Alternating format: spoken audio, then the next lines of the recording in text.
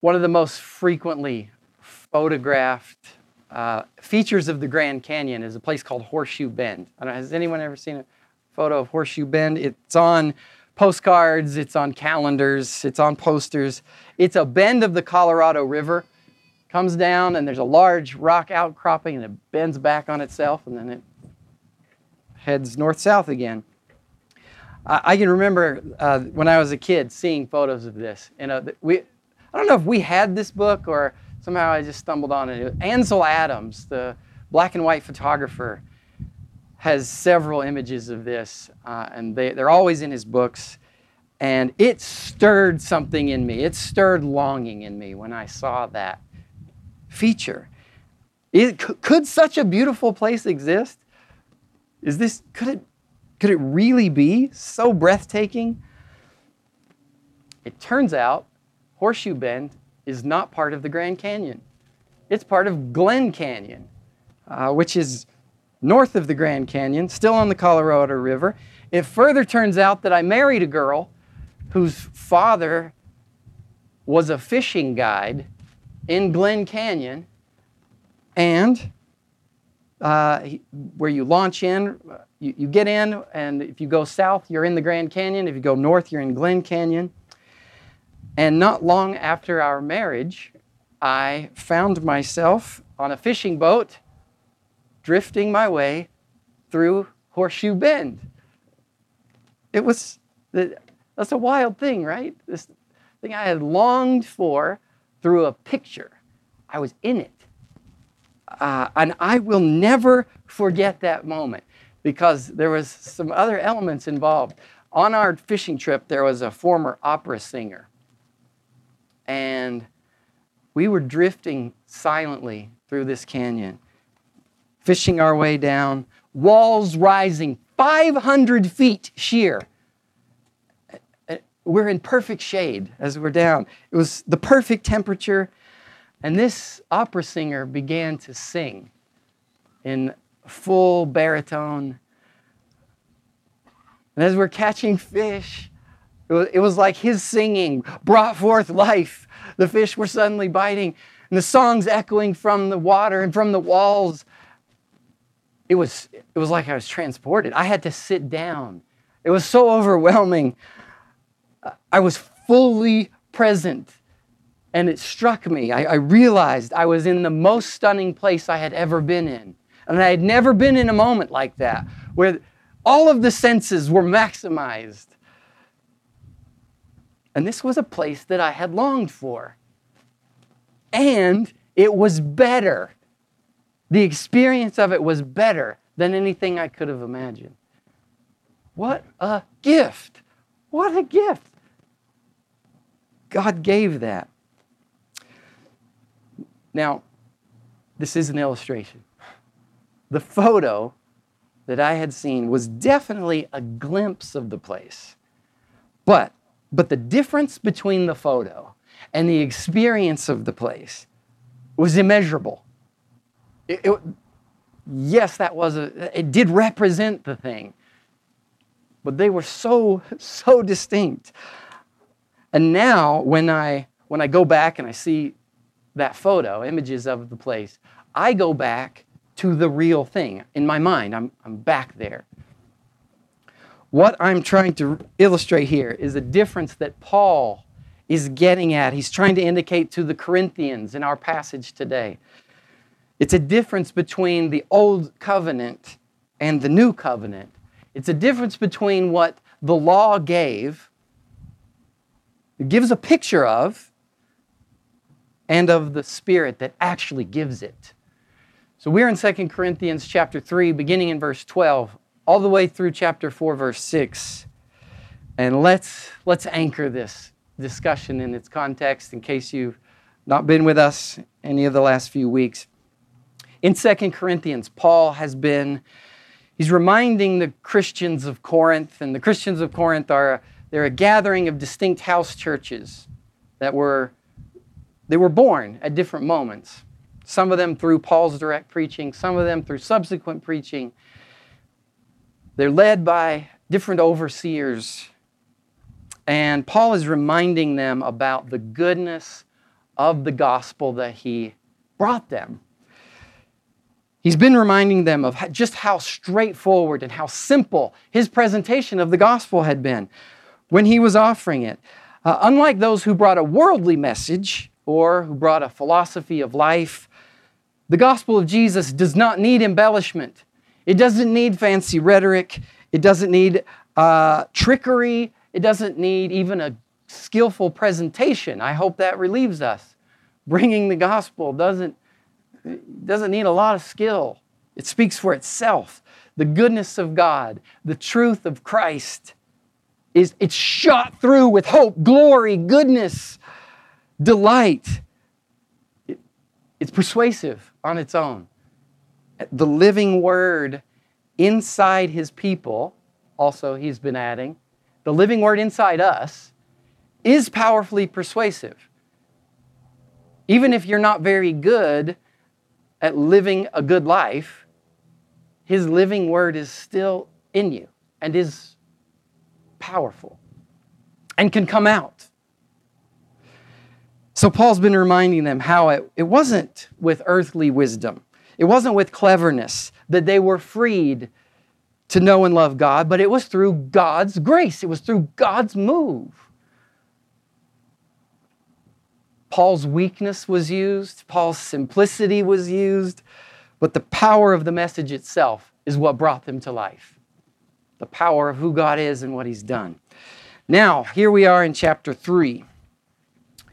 And in order to stress the greatness of what they've been given, it's a continuous flow of thought. Because again, he's reminding them of the goodness of what they've received. He continues with a comparison between the law given to the Jews and the new covenant in the Spirit. In verse 6, chapter 3, he was saying that it was God, and it was the power of God who made us sufficient to be ministers of a new covenant. It wasn't Paul's skill. It wasn't Paul's sufficiency. And this new covenant was not of the letter, but it was of the Spirit. For the letter kills, but the Spirit gives life. Now he's going to unpack that. We're seeing a comparison between the covenants, the one of letter and the one of Spirit.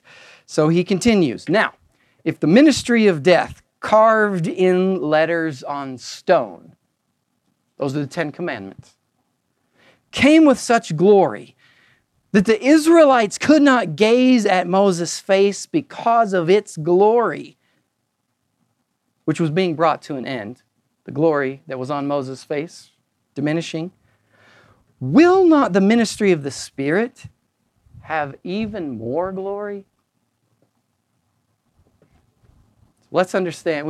It's good to understand Paul's reference if we're going to follow him. He's reminding them of Exodus 34 that Brent read for us. When Moses went up Mount Sinai, this was the second time he went up there. First time he broke the tablets. He went back up. And this time, when he received those, the second set, he asked the Lord, "Show me your glory." He had begged the Lord not to destroy God's people. And then it's kind of a shocking request as he's representing this broken people. His longing for God is so great that he says, "Have mercy and show me your glory." It's like, wow. He knows God. If he can, that seems presumptuous. If you can ask that after all that's happened. He knows God. So in kindness, the Lord said, "You can't see my glory and live. You can't look upon my majesty and live. But I'll place you in the cleft of the rock, and I'll approach, and I'll place my hand over where you are. And then I'll pass by and I'll speak my name. And my speaking of my name will give you the thing that you want. And then I'll remove my hand and you can see my back." So then as we read, when Moses came down from the mountain, the word says, Moses did not know that the skin of his face shone because he had been talking with God.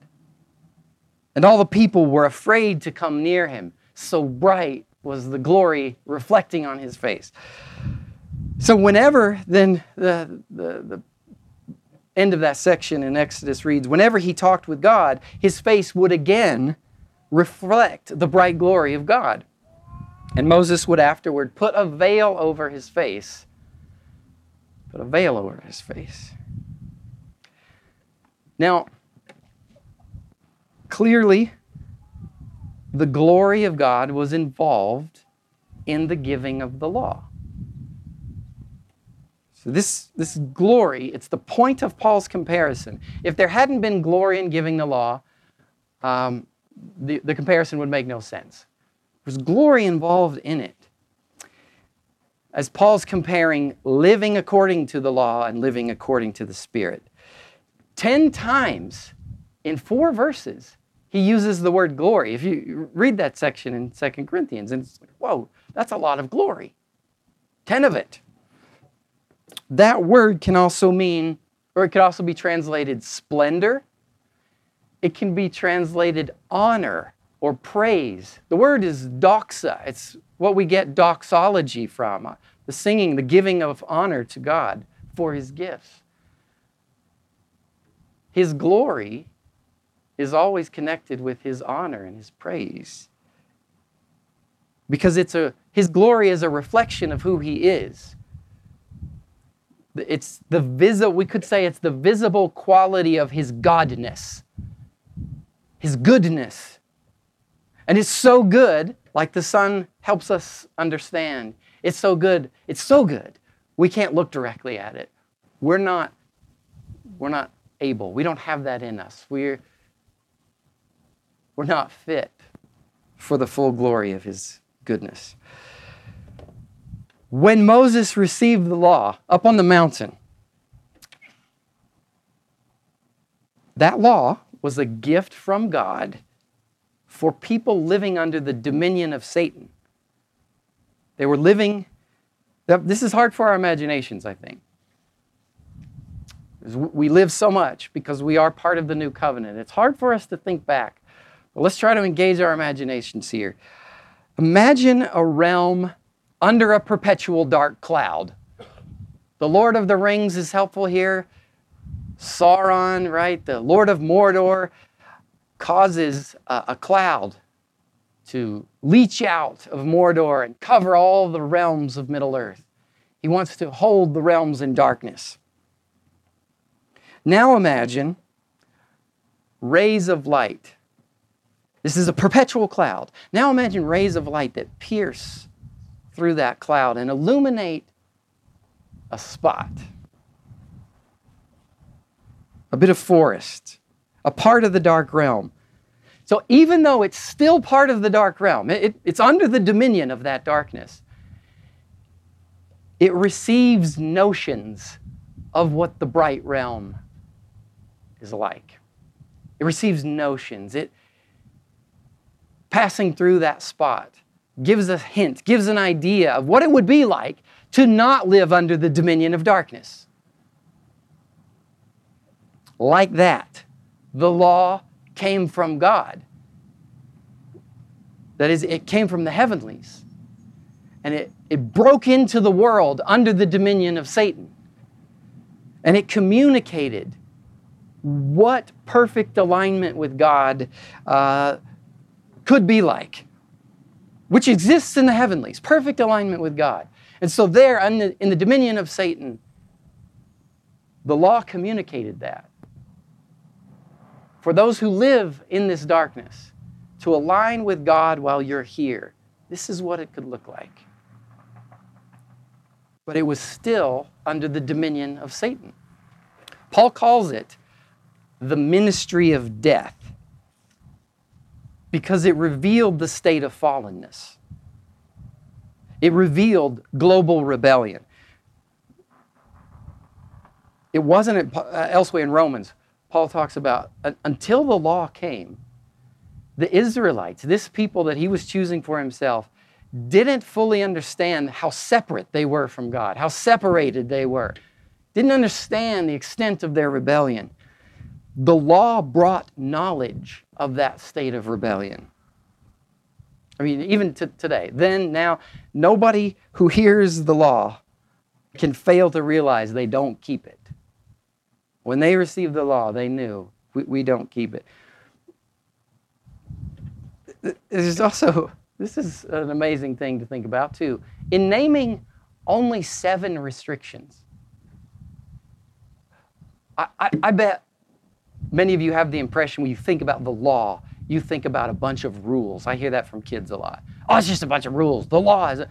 There's only 7 restrictions. 3 of the commandments are positive, like honor your father and mother, keep the Sabbath holy, and above all, love the Lord your God. The other 7. So it's only 7 restrictions. And it's interesting that rather than enumerate the thousands of acts, deeds, and postures that are permitted, that's another approach. Rather than restriction, we could just say, you can do this, and you can do this, and this. Thousands upon thousands of acts are permitted. He only gave these 10 ways of heaven that would make life good for fallen people. And yet, all fall short of this glory of God. So, even though this communication from heaven indicated that condemnation is deserved, it came from heaven. And so it brought the bright reflection of God with it. It brought glory. And when it was given, God's goodness lit up Moses' face. Lit him. Now, the comparison. Here's the comparison Paul's going for. Verse 9. If there was glory in the ministry of condemnation, the ministry of righteousness must far exceed it in glory. And verse 11, for if what was being brought to an end came with glory, the old covenant, the era of the law, being brought to an end, much more will what is permanent have glory. The eternal, everlasting relationship we are given with God. How much more glory comes with that? So with the glory that came through the giving of the law, Moses put a veil on his face. He had to put a veil on his face because it was a glimpse of the heavenlies and the heavenly way. But this covenant was always going to come to an end, as he says in verse 13. Paul says the veil that Moses put on his face represented the limited communication of God's glory through the law. The veil was indicating there are limits here. And it was important because if the Israelites saw Moses' face shining, if the Israelites experienced the glory of God in the face of Moses, then they might conclude that the law itself brought glory, or that Moses brought glory. But the truth was that the law was just a reflection. The law was a picture of the heavenlies. The law was a bit, my analogy, a bit like that photo, the Grand Canyon. Moses' face glowed because he spoke with God, not because Moses carried the law. The law itself didn't bring glory. The law itself didn't give glory. Moses' face shone because he talked with God. He experienced the real thing that the law pointed to. But the veil remains, Paul says. Verses 14 to 15. For to this day, and we can add to this day, when they read the Old Covenant, when anyone reads the Old Covenant, that same veil remains unlifted because only through Christ is it taken away. The veil remains because only through Christ can that veil be removed. Yes, to this day, whenever Moses is read, a veil lies over their hearts. He's talking about the Jews. those who are placing their faith in the old covenant. But the same is as true now as in 60 AD when Paul wrote this. The law doesn't bring the glory of God into the heart of a man or woman. It was never designed to do that. Neither does good philosophy, which also contains hints of the truth. Neither does an earnest ethical effort. Doing good acts which might reflect qualities of the heavenlies, do not bring the glory of God into the heart of a man or woman. So anyone who tries to approach God according to good behavior, on the basis of what you do, on the basis of what you say, you will find an inability to see God. If you come to Him and you are presenting your good work, and on the basis of that, you look for His favor, you will find an inability to see Him, to know Him, to experience Him. Because what will happen is God will seem two-dimensional, like a photograph, like a religious system. He will seem just part of a religious system. You'll see Him at a distance, described but not known. He's outlined but not touched. But verse 16, when one turns to the Lord, the veil is removed. Now the Lord is the Spirit, and where the Spirit of the Lord is, there is freedom. There it is. Now we're in the canyon itself. No longer gazing at the picture. We're in it. Turning to the Lord, surrendering to the Lordship of Jesus, giving your life to Him, removes the veil. The invitation to Him to come. Yes, you said you would come and make your home with me. Yes, I'll have it. I surrender. Come and do it. No longer at a distance, no longer two-dimensional. Now He's with us. He Himself comes immediately to embrace you, to fill you, and where He is, there is freedom. So what might once have seemed abstract or might have seemed like a nice idea becomes a personal encounter of relationship. God is real. He's a living person. And receiving, we are told here, receiving His gift of Himself brings freedom. Now, next, Paul describes what happens.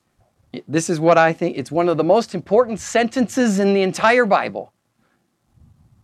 It's worth memorizing. If you struggle to memorize and you've thought, man, I should try to start that again, this is one you should go to.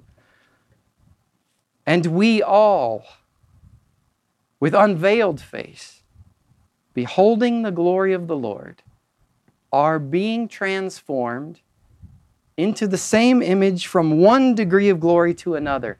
For this comes from the Lord, who is the Spirit. What is he saying? How does transformation happen? How does what you are right now? Let's all do a minute self-assessment.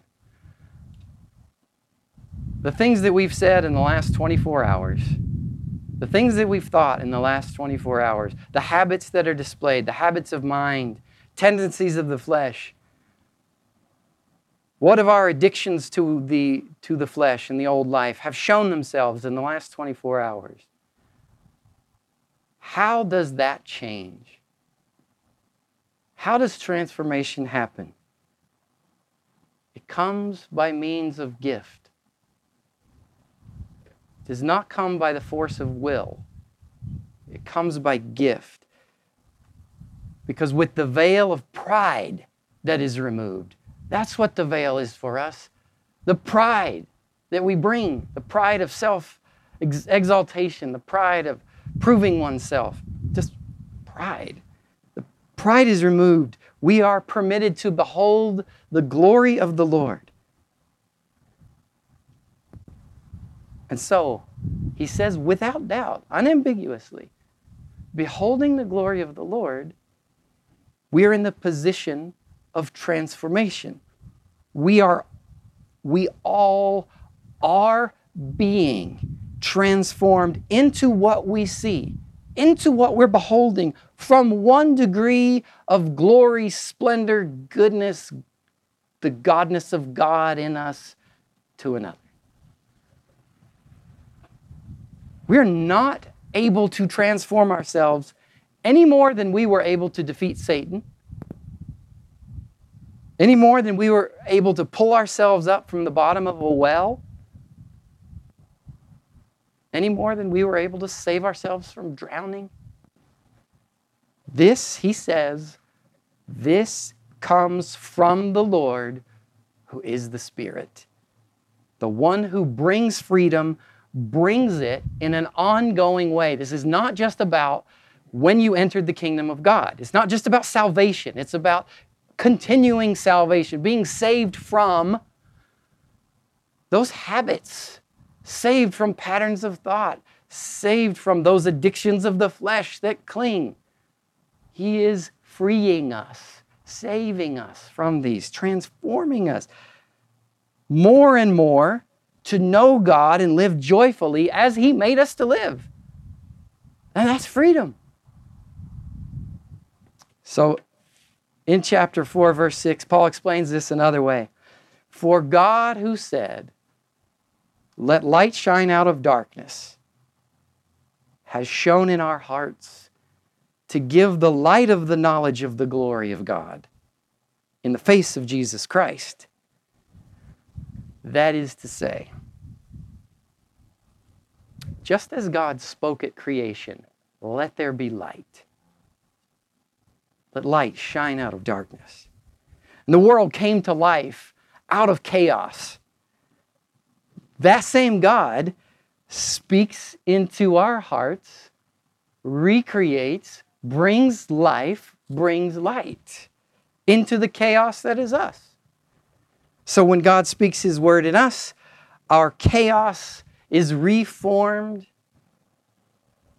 into the knowledge of the glory of God. When He speaks in us, like as He speaks His name to Moses as he's passing by, when He speaks to us, He's communicating who He is. He's communicating what He's like, which we would not otherwise know without Him, unless He speaks it. And we can see those things. We can see His character and what He's like in the face of Jesus Christ. Unlike Moses, who only reflected the glory of God. It's the glory of God in the face of Jesus Christ. We read the account of the transfiguration into glory on the mountain when the glory of Jesus was revealed to His disciples. It wasn't a reflection. It was His glory. And they could not look at Him.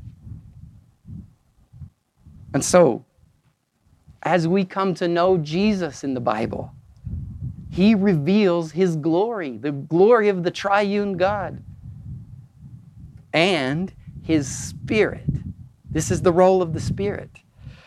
Takes that word that's inside of us as we engage with the Scripture and as we engage in reflection and prayer, and the Spirit does the work of transforming, does the work of taking that thing that we can't seem to overcome and gives us the power, breaks it as we yield to Him. This is kind of a side note, but you don't overcome it by looking at the thing and trying to overcome it. We are being told we overcome by looking at Jesus, by looking at God, reflecting on who He is, giving ourselves, offering ourselves more and more to Him, wanting to know Him more and more. We find that. I can testify to this in my own life. We find that. And I overcome. He has done work. He does it while we're not even looking. And here's what Paul's getting at. what we read about in Genesis, creation, what we read about in the prophets, the Lord showing His glory, we get to experience. When He says the law, He means the Torah. He means it all. Law and prophets. As we engage with that, we're seeing a picture of what He's like and what He does. We get to experience it. The law speaks of boundaries, gives this picture of how a fallen people can best live together. We're not a fallen people. We're a redeemed people. We're living what they longed for. The Spirit brings that desire into us for goodness, brings desire for God into us. He frees us to want to do good. That's how we know that transformation is happening. Even more than the overcoming of habits of thought and habits of decision, is we find we want good. It's not just the elimination of negation. It's delight in who He is, delight in goodness. And so, let's be clear. Growth in this way of the Spirit comes by looking to the Lord. We all, with unveiled faces, beholding the glory of the Lord, are being transformed. So what I commend to you, speak aloud the things you know about God. Speak aloud who He is and what He's done. As you have opportunity, as you're driving, as you're at home by yourself, speak them. Think on them. If you have ignorance in this, then absolutely you need to add to your knowledge of what He's done. Read the Gospel of John. Read Luke. Read Acts. Let yourself be captivated by how amazingly wicked human beings are and how merciful God is to all of us. You will be transformed. Lord, thank you. I just say thank you for the Word, giving the Word that reveals you, as you've given us the sun so we can not grope about in the darkness of this existence. Through your Word, we see. Thank you.